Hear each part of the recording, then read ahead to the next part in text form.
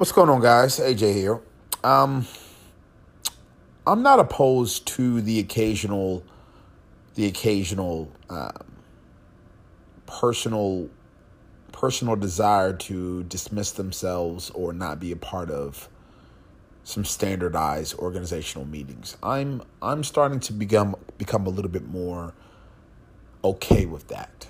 Um, Jason Fried talks a lot about this. My good friend Naya, actually the operations director here of the E1B collective, the E1B2 collective. Sorry about that. He often would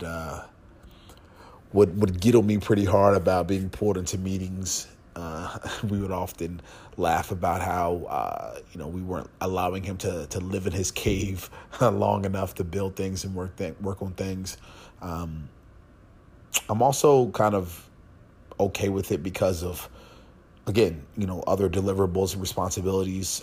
I think personal reasons can be one. I think that there have been moments where my energy is just not there, and I think it's okay 4 to 6 times a year if an employee says, "Look, my energy isn't here.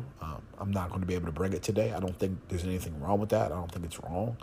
I don't think it's wrong when someone maybe is having an overwhelming of a multitude of issues and there's like a legitimate mental health concern. I just don't think it's wrong. I don't think employees, people, humans should force themselves to adapt to a certain energy.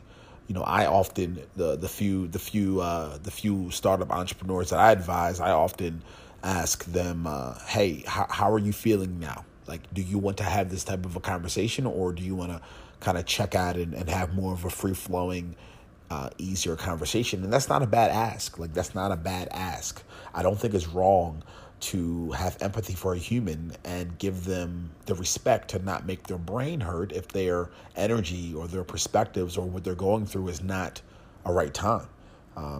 And I definitely don't think it's wrong if someone wants to go into their cave and get some work done. I don't think there's anything wrong with that. I think it's okay to do that. I think you need to respect, appreciate, and love the truth that someone has, because in most cases, people know who they are, people know how they work best, and inevitably, if you live into that, they will love you for that. They will appreciate that. So, I don't know. Just a thought. Something I think everyone should think about, definitely post-COVID. There's a lot of adjustments that I think brands need to be definitely empathetic about. And just wanted to share some thoughts. Thanks a lot, guys.